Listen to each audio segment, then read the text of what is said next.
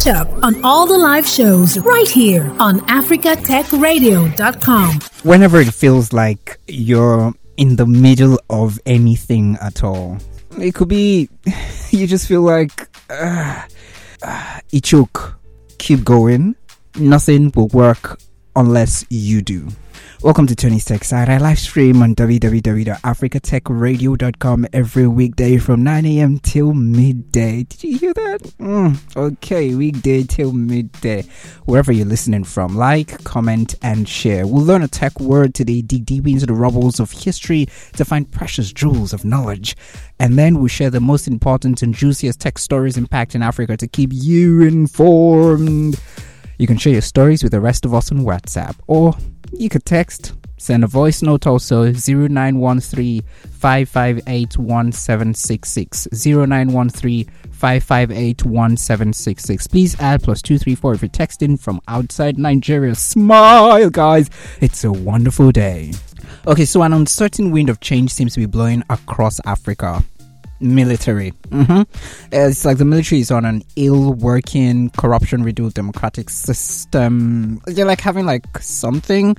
Niger, now Gabon. Who else will catch this cold? Well, today, 122 years ago, Herbert Cecil Booth received a patent for the first powered vacuum cleaner. Oh, well, so the vacuum cleaner is today 122 years legally. This was August 30th, 1901. August 30th, 1907, which is 116 years ago, Gordon Brown was born. Yes. So he's actually the person who originated many of the concepts behind automatic feedback control systems, and he died on the 23rd of August 1996 at 89 years. So he's like an August baby, both in birth and in death.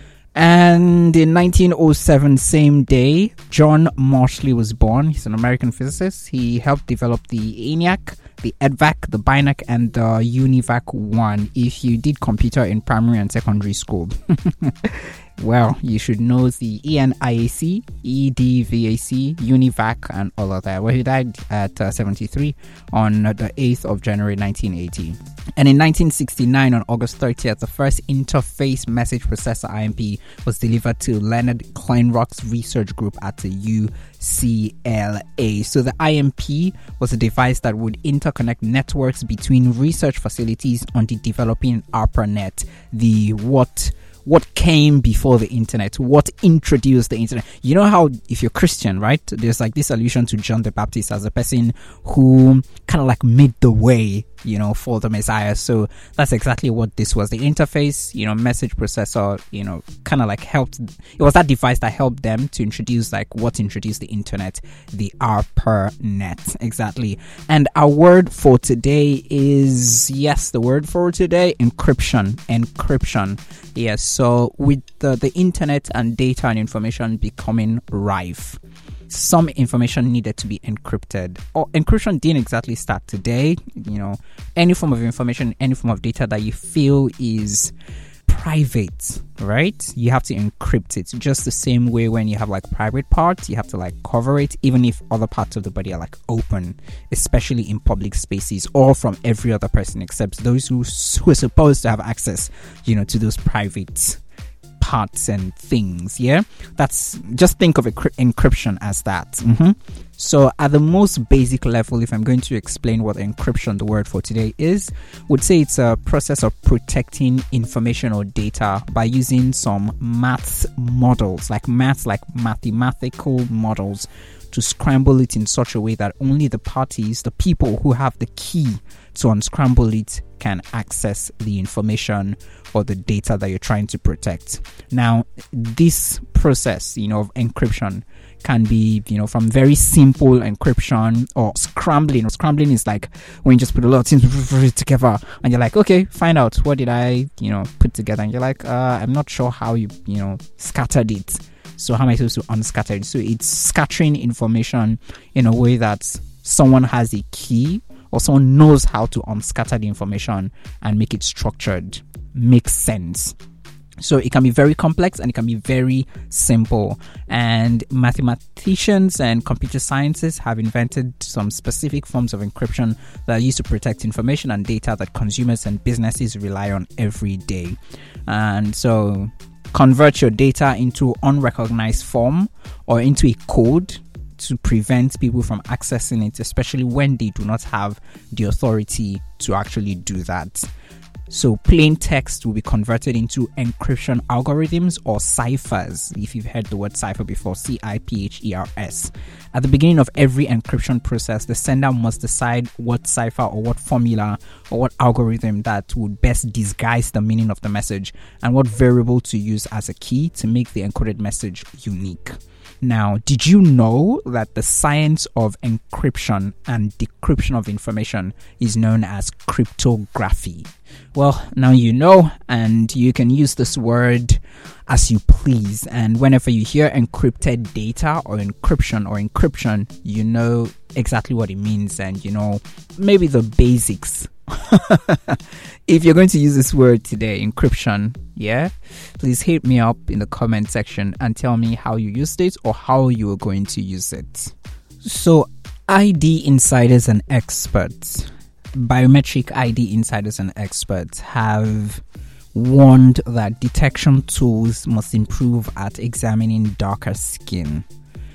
So according to them, tools that can be used to detect deepfake images have very big issues detecting darker skin tones to know if this is a deepfake image or this is a real image, because they trained the AI to recognize mainly white Caucasian males. Yes. So it means that if your image is used, or if you just like a deepfake image of you, or a scam using darker skin tones, it would be a lot more difficult to crack or to determine that it's deep fake than if it's a white Caucasian males, or a white skin tone, literally. So we actually, when they also said something about some, cameras that were being manufactured and they were trained to actually make the light skin or the white skin tone look much more presenting, appealing and attractive, when the picture is taken. And then someone had to test that, and they found out, they don't actually train these things with darker skin tones. And you're like, what in the hell? When we're talking about bias, this is just it. But then we keep buying devices, you keep taking pictures and you're like, why is it that it's always finer when someone who's light skin or who has lighter skin takes a picture than when someone is dark? And you feel like it's your fault, you're the one who caused it, you're not fine enough. Bro, man, no stress. So with the number of persons who are actually doing the whole deepfake image thing, they're putting their phones on AI and whatnot, it's really a thing. I don't even know how to go about. I don't know what to comment about it. I just feel like we need to also take this up on our own, because if we're inventing these things, if we're creating these technologies, we're going to train in these technologies with our own skin tone, our own eye color, our iris color, our hair color, and whatnot.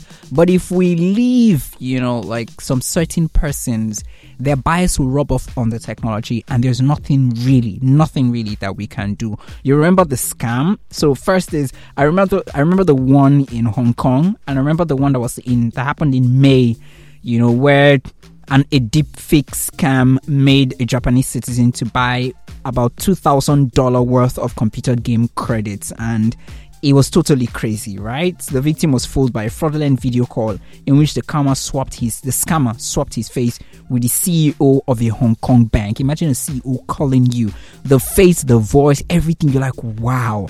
And then you have to let go of all of your money. So just imagine that, they actually start getting these things down, really start happening here on the continent. It'd be much more difficult to actually verify.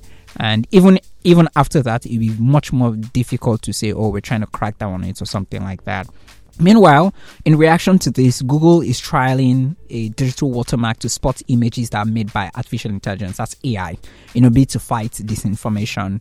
So it's developed by DeepMind, which, is Google's AI arm, and it would try to identify images generated by machines.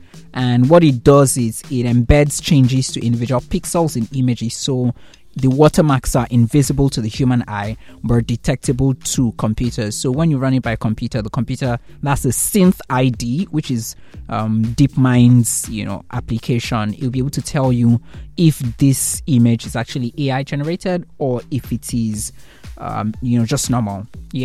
But these kind of watermarks are not exactly suitable for identifying AI generated images because they can easily be edited or cropped out if you're also using a system, right? Tech companies use a technique called hashing to create digital fingerprints of known videos of abuse, so they can spot them and remove them quickly if they start to spread online. But these too can become corrupted if the video is cropped or edited. So it feels like this invisible watermark thing is effective for now because it will allow people to use its software to find out instantly whether the picture is real or is made by machines.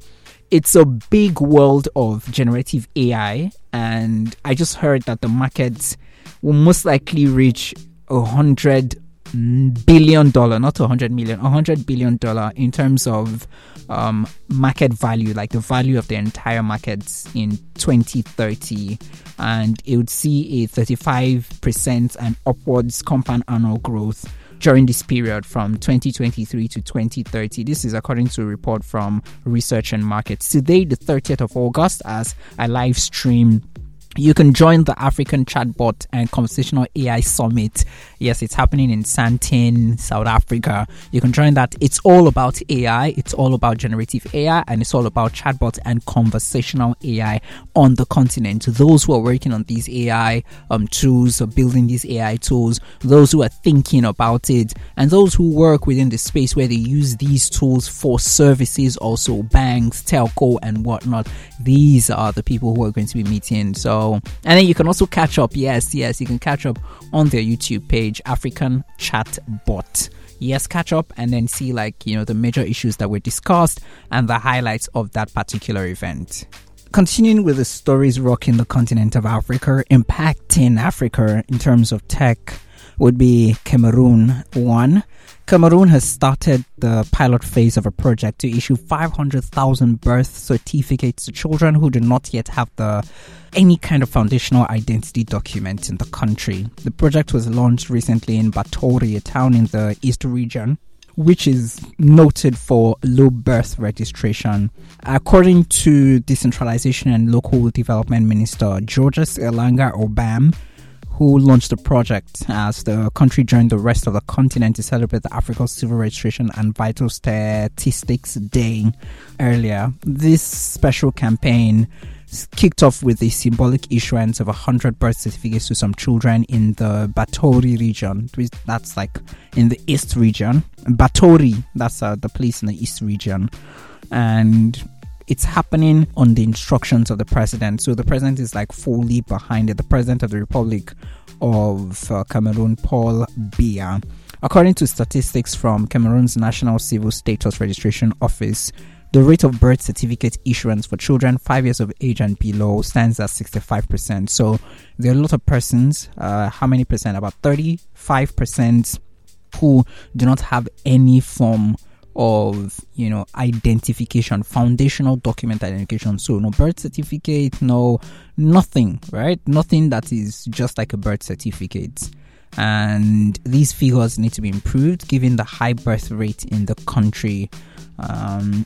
So UN Sustainable Development Goal 16 targets 100% birth registration. And I hope this is achieved before the year 2030. That's the 2030 goals. Yeah, this is good. I think it's really good. It's commendable, and it's a right. Actually, it's a right to be identified, especially if the identification would ensure that you get certain social services, and it brings about some sort of relevance, in terms of economic political and social relevance to you also. It's really important. It should be taken as, a duty of a government and a right by the citizens to be, a part of the system. Yeah, that's what it's supposed to be. So we now have Raspberry Pi Pico boards manufactured in Kenya, and it's available for sale at electronic retailers across the continent. These boards are being manufactured in Kenya by Gearbox Europlacer. It's good that these boards will be available to electronic resellers in Kenya, Rwanda, and Ghana, starting with, and then across the continent to continue. So this is the first microcontroller board by Raspberry Pi Pico, and they are low-cost devices. If you're hearing of the Raspberry Pi, for example, these are really low-cost devices made specifically for physical computing, and they do not run on any operating system whatsoever. So all you just need to do is just like plug and play.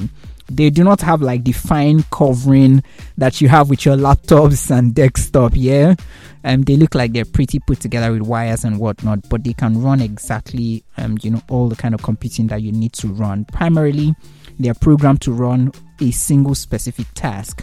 Users can reprogram the boards over USB via a Raspberry Pi or a computer. Industrially, they used to run custom devices and machinery, and this particular local manufacturing we're seeing of the Raspberry Pi devices is a boost to the growing tech sector in Kenya and the East Africa region. Production in Kenya would increase access to these computing solutions in Africa, and export to Ghana earlier on was the first ever of its kind from Kenya. So just imagine Kenya exporting computing devices to Ghana. We're not sure what these things can bring about in the future, but it's a good start, I must say, and I really commend Kenya and the Gearbox Europlacer for taking that initiative. Yes, and yes, the rumors. Rumor has it, and the rumors that we heard were right. Apple is launching or announcing the iPhone 15 on the 12th of September 2023. Apple's next iPhone event, yes, that's when it's going to happen. And of course, they have sent out invites for the event, once again scheduled for the Apple Park headquarters in Cupertino, the United States of America. And the invite features a Thanos snap-like graphic accompanied by the word "Wonder Lost." So the iPhone 15 will almost certainly be the centerpiece for the big show. That's what we think. And given that the big deal that it made for the iPhone X, it seems like the new version of the handset could bring a big upgrade to the iPhone line. Given how the overall market has been trending, a much needed injection of excitement could go a long, long way. Likely not a foldable level of, but then nonetheless, it's still most likely going to be great. Apple almost always, kill like their events. So we're actually expecting a wonderful event, like no cap. We're really expecting a wonderful event because Apple does not, they never disappoint. I just had to say that they usually never disappoint. So thank you very much to the guys at Gearbox and the initiative by Cameroon to ensure that about 500,000 children get foundational, at least very basic kind of inclusion in the identity system of the country,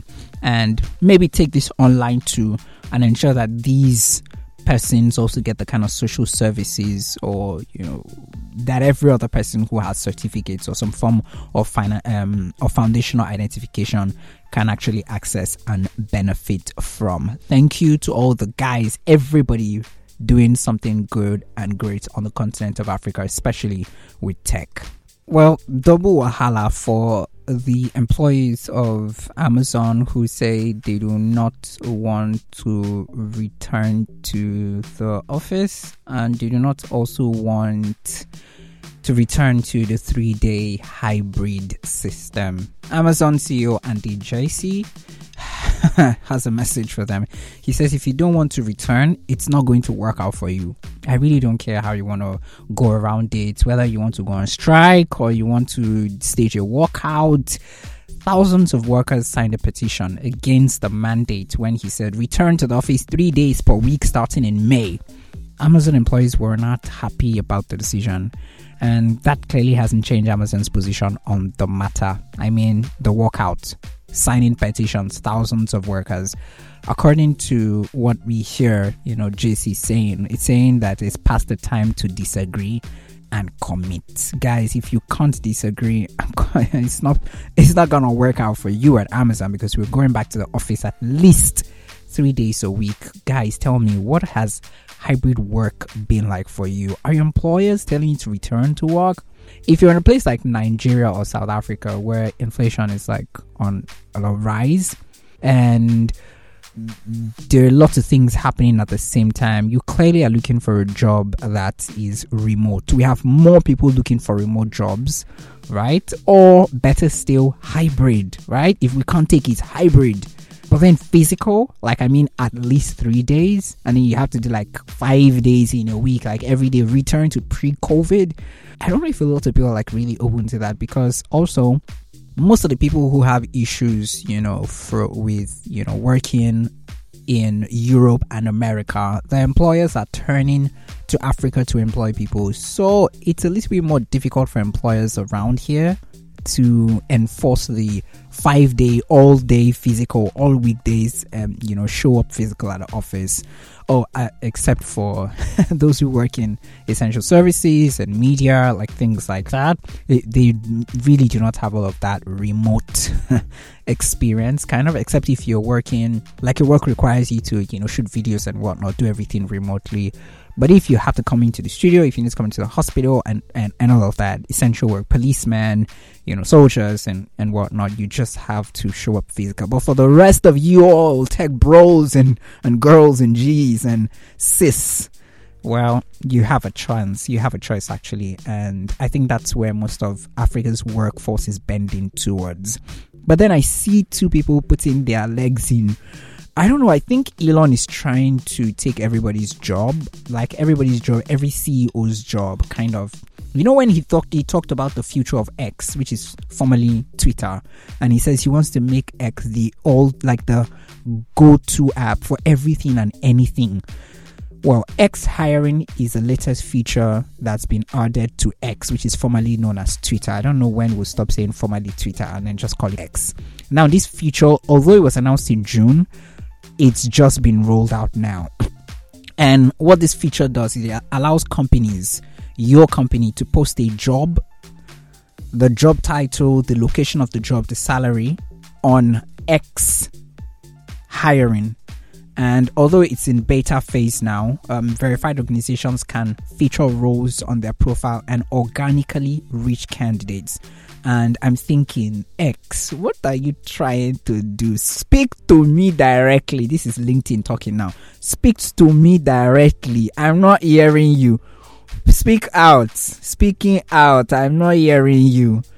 Businesses can add an open roles shelf to their profile, which will appear above their main timeline and below their profile bio, and following follower numbers, all of that. So per month, premium business plan is $1,000 in terms dollars, yeah. And a business has to be a subscriber to verification for organizations. That you have to be verified also. Then you have to apply for the beta X hiring and wait to be accepted. And for now, the job listing feature is not available in all regions, but it's going to roll out in all regions in due time. What you have to do, if it's available for you and you check your organization, it's available. You have to be a verified organization before you can be thinking that is for. If you are not a verified organization, sorry, Elon is here to make money. He's in it for the business, bro. So if you find out that you in your organization is verified and you have access to this beta program, just tap on the view all jobs. Yeah, there's a button called view all jobs on your company profile. You're able to see all the open positions that a company has listed. Tapping on the button that will, hold on, let me take that again. So you'd have to tap on view all jobs button on a company profile to actually view all the open positions that a company has listed. and this will take you to the external platform where the vacancy is hosted for applications. So this is X, formerly Twitter, trying to do what LinkedIn ordinarily has done for years. Like, LinkedIn has totally taken that space, and LinkedIn has been innovating in that space, and nobody, the corporate space, and nobody has taken it. It's the social corporate media or social media, corporate social media space, and nobody has actually, and X is actually getting into it. Like, I'm going to put my leg, we're going to put our legs in one trouser. That's what X is doing. To some people, it feels like Elon Musk doesn't know what he's doing. Like, he's literally everywhere. He wants to be Instagram, he wants to be Facebook, he wants to be Twitter, he wants to be LinkedIn, he wants to be TikTok, he wants to be every app at the same time. He wants to be a payment app, he wants to be fintech, he wants to be everything, even religious app, every freaking thing.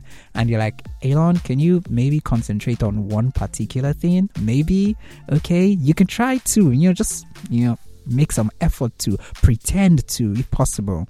As far as I'm concerned, it's just time that's going to tell, if all of these things work out or if it doesn't work out. But if someone can dream about being a go-to app for every freaking thing, then of course, yes, someone can actually make it happen, Elon or not. I live stream on www.africatechradio.com every weekday from 9 a.m. West African time till midday. And yes, this episode is available on all podcast streaming platforms, and you can listen again and again and again. Share, subscribe, like, and join me live stream 9 a.m. West African time every weekday. This is Tony's Tech Side. Thanks for listening, and don't forget to catch up on all the live shows right here on africatechradio.com.